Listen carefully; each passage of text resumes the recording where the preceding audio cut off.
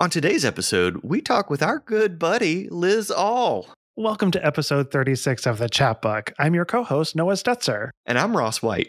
Noah and I are the directors and editors at Bull City Press, which publishes chapbooks and occasionally full-length books of poetry, fiction, and nonfiction. We started this podcast to celebrate our love of chapbooks, to go behind the scenes of the publishing process, and to highlight the folks who write chapbooks and the folks who make chapbooks.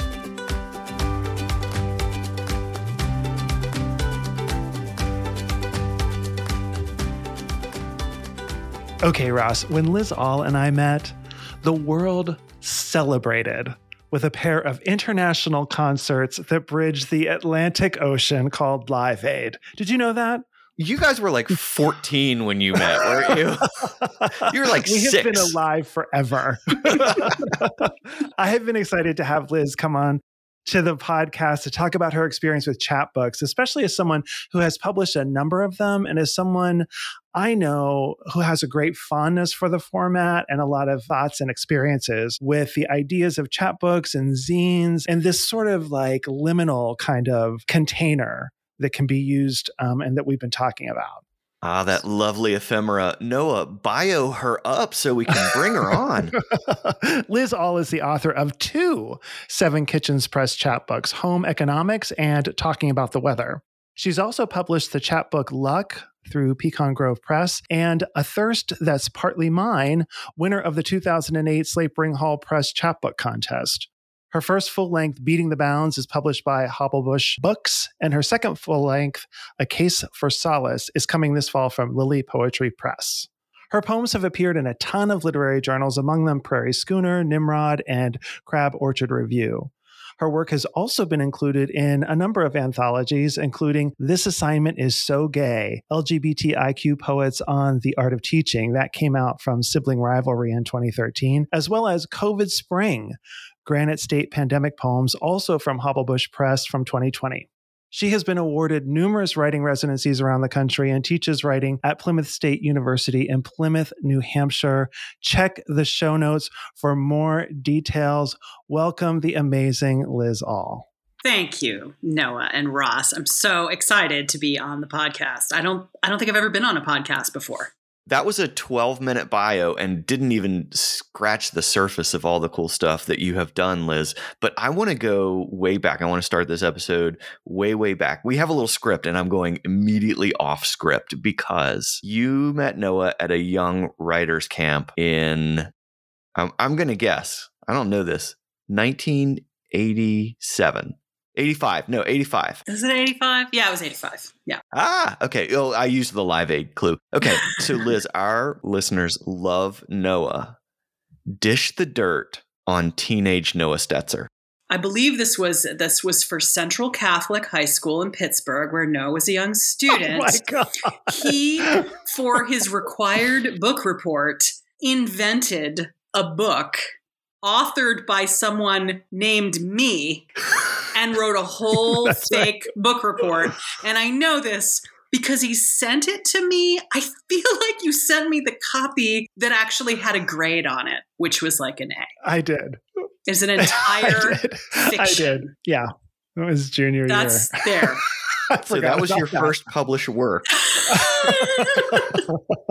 Right. That was her talk about a chapbook. It was her first published work. It was very ephemeral. Yeah, right. Super ephemeral in as much as it was entirely non-existent. All right. So Noah, you get to return the favor. Dish on teenage Liz All. She's looking at us like, oh no, that wasn't part of the deal. No, see, teenage Liz All, when I met teenage Liz All, I was such a kid of the suburbs and Chef Boyardee and Town Talk Bread. And I didn't, I listened to like America's Top 40 from Casey Kasem. So Liz knew all of these bands that I didn't know that were cool, like the Violent Femmes. She was into stuff that was a little edgier in comparison to what I knew and what I liked. I just had this great fondness for this person who I really related to, who could also introduce me to all of these sort of new ideas and new experiences, music, writers, that sort of thing. Well, Liz, we're so pumped to talk to you about chapbooks today Maybe we could start here. Would you just talk to us a little bit about why you love chapbooks? You said you were ready to talk spines and staples. When Noah emailed me to sort of prep for the, sent the standard email, like, here's some stuff we might talk about, the word artifact was one that he used. And so I went downstairs to the archive of artifacts, and this is the first chapbook I made. And that's how I got into chapbooks, was really by making them. Our listeners can't see it, so you got to describe what you're holding up. I'm holding up a hot pink cardstock, standard 8.5 by 11 folded in half, printed on it in a what I thought was a spectacularly groovy font on my my very first computer, which was one of those little Macs with the tiny window, the classic with the little tiny window. It's called The Power of Barbie, Poems by Liz All. And I made this because this was in 1994. I was in Pittsburgh in the MFA program at Pitt, and I was going to do a reading. And, I was still a youth, but I knew enough to know that when you went to poetry readings, oftentimes after the readings, you could like buy a book or something. And I didn't have anything. So I was like, I want something at my reading. And so I made these. And then on the back, I have a little text that says Ultima Obscura, 1994. I made up that name for the press because I was sort of poking fun at myself, like I'm the ultimate in obscurity. And so when I look at it, it's unstapled. This is unstapled because I took the staples out because I didn't even have a saddle stapler at the time. So it was actually so horrifyingly stapled on the side. So you couldn't open it all the way properly. It was just hideous. It's the cardinal sin of chapbooks, stapling on the side and not having the long arm stapler. Liz. Put it down. I can't look at it anymore. Take it away. So from the beginning, for me, I have an association with the chapbook, with making it and with it being connected to an occasion, like connected to a reading, sort of like when you go to the theater and there's a program, or like, so it's like sort of like a souvenir, and it's tied. Mm-hmm. So these were poems I was reading that night. And if you enjoyed them and wanted to, have some to go to reappreciate later, then you could have this, which I put together at a Kinko's, and it costs like $1, if that, to make. And I paid for it, and I charged people $1, and I made 20 of them or something. I don't remember how many. And that was kind of it. And so I liked that. I liked it. And it was like affordable, and it was a decent serving size, and it was connected to the reading, and I had fun making it, even though I had those embarrassing. I didn't even know to ask Kinko's, like, cause you could pay Kinko's to staple it properly. And I didn't, I didn't know what I was doing. I made my second chapbook was also affiliated with a reading. And at that point, I knew how to ask Kinko's to do a saddle staple. And I think after that, I bought my own saddle stapler. Oh. Then later I learned how to sew, how to do the basic saddle stitch. And so I associate them in some way with the ephemeral, not just because they're like made of paper and not, made to last in a certain kind of way, but connected with an occasion or an event and some kind of souvenir of an occasion or an event. Well, so Noah mentioned that you got him into cool music like the Violent Femmes, which was like sort of a great kind of punk band, and making your own chapbooks for your own readings. Like that was very 90s punk, right? Like, and that's how I got started, was going over to Kinko's, making zines in the 90s, having the best time. I'm like right there with you. Everything you're saying just takes me right back to the 90s, when that was, to my mind, the coolest thing you could possibly do was like hit Kinko's, make stuff, get it out there. Oh, you're making me so happy here, Liz. I did. There was a part of me, like, I don't want to come off as more punk than I actually was, like, because I was aware, like, the other poets I go see read have a fancier or a more finished or legit or whatever product. It didn't, like, obviously it didn't stop me from doing this, but I think I was just like trying to make do with what I had. It makes me happy to look back on it. This was all like, this was like talking about like your gateway drug. The two of you talking about your saddle staplers is really funny to me. And Liz, you've gone even deeper into this with letterpress. Is that right? Yeah. So in Pittsburgh, I started making these chapbooks, and then I went to do my PhD at the University of Nebraska in Lincoln. And there was a great book arts program, or there had been a great book arts program, and there would be again. It was kind of unpopular right then at Nebraska. And so I was like, I want to learn how to set type. So I'm going to do book arts as my collateral field.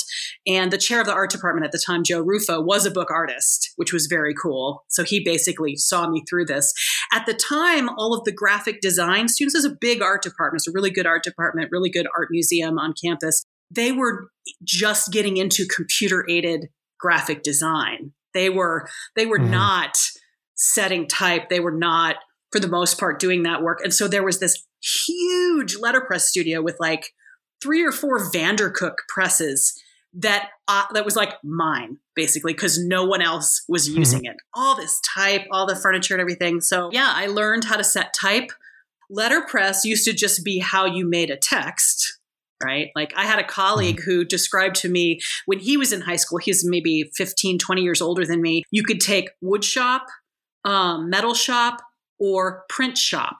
Those were the 3 like Votech options, right? It was not like fancy effete people making wedding invitations. It was like wood shop or metal shop. It was very sort of, you just do this so you get a job doing it. And there's something slow about setting type, letter by letter, upside down in a composing stick, that makes me think of the physical cutting and pasting, the making of a thing that I personally really enjoy. And as a reader or consumer of these objects, I like the feeling, I like the evidence of hands having been on the other side of it.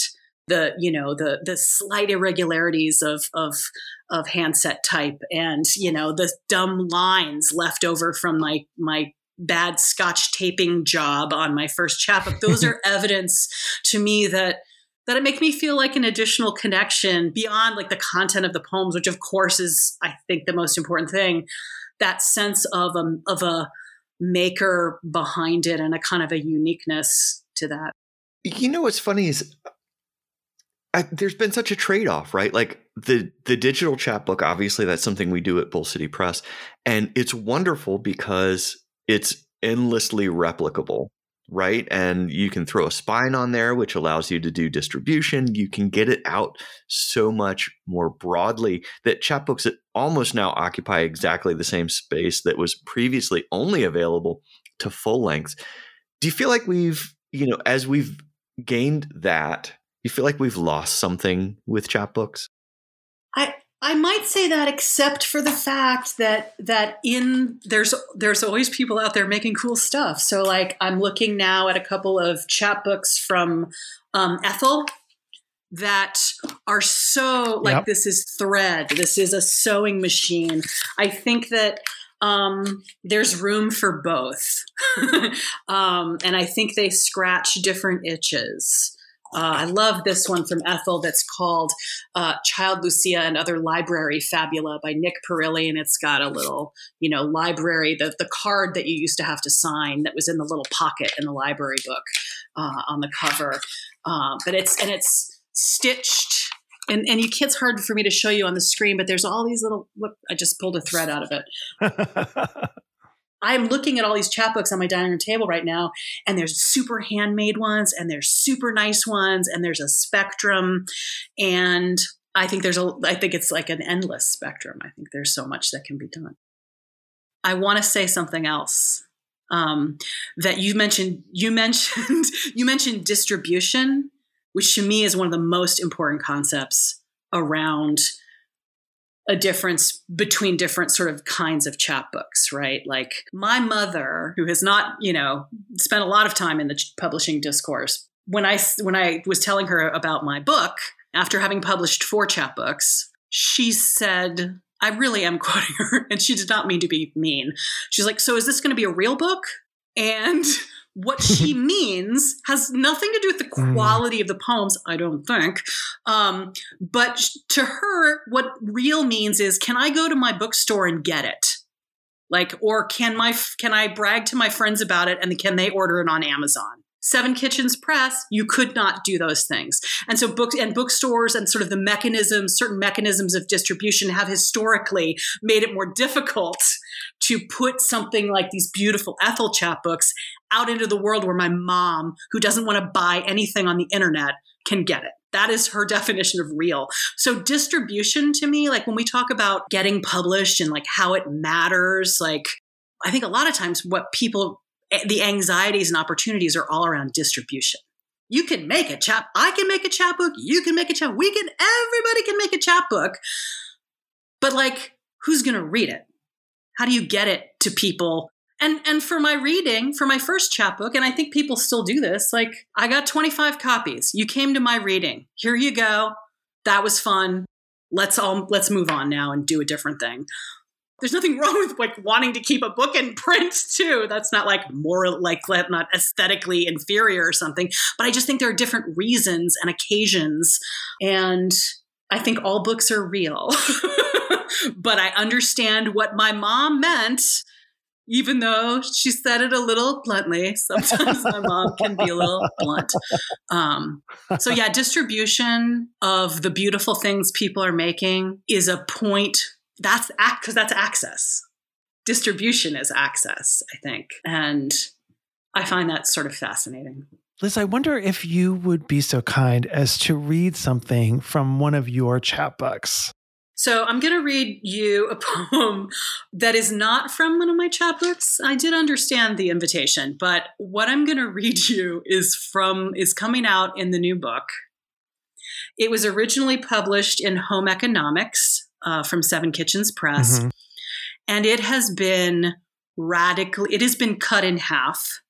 And the ending has changed. And so for me, one of the potential interesting things about chapbooks as being places where poems are published that then sometimes get published in, I was going to say real books to sort of wink at my mom, but in full length collections, which what the hell does that even mean anymore?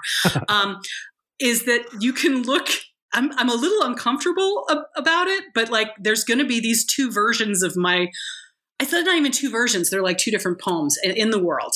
So I'm going to read you the new one. If people want to read the old one, they can go find Home Economics from Seven Kitchens Press.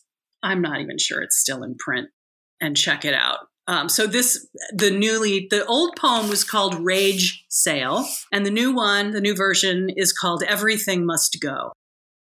Bring up the damp liquor store boxes full of insults you swallowed and, half-conscious, stored in the basement.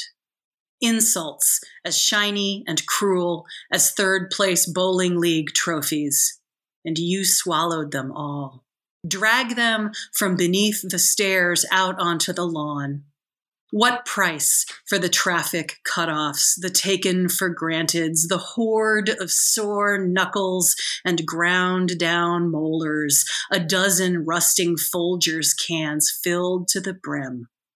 Let all the boxes be marked in earnest block lettering. Free.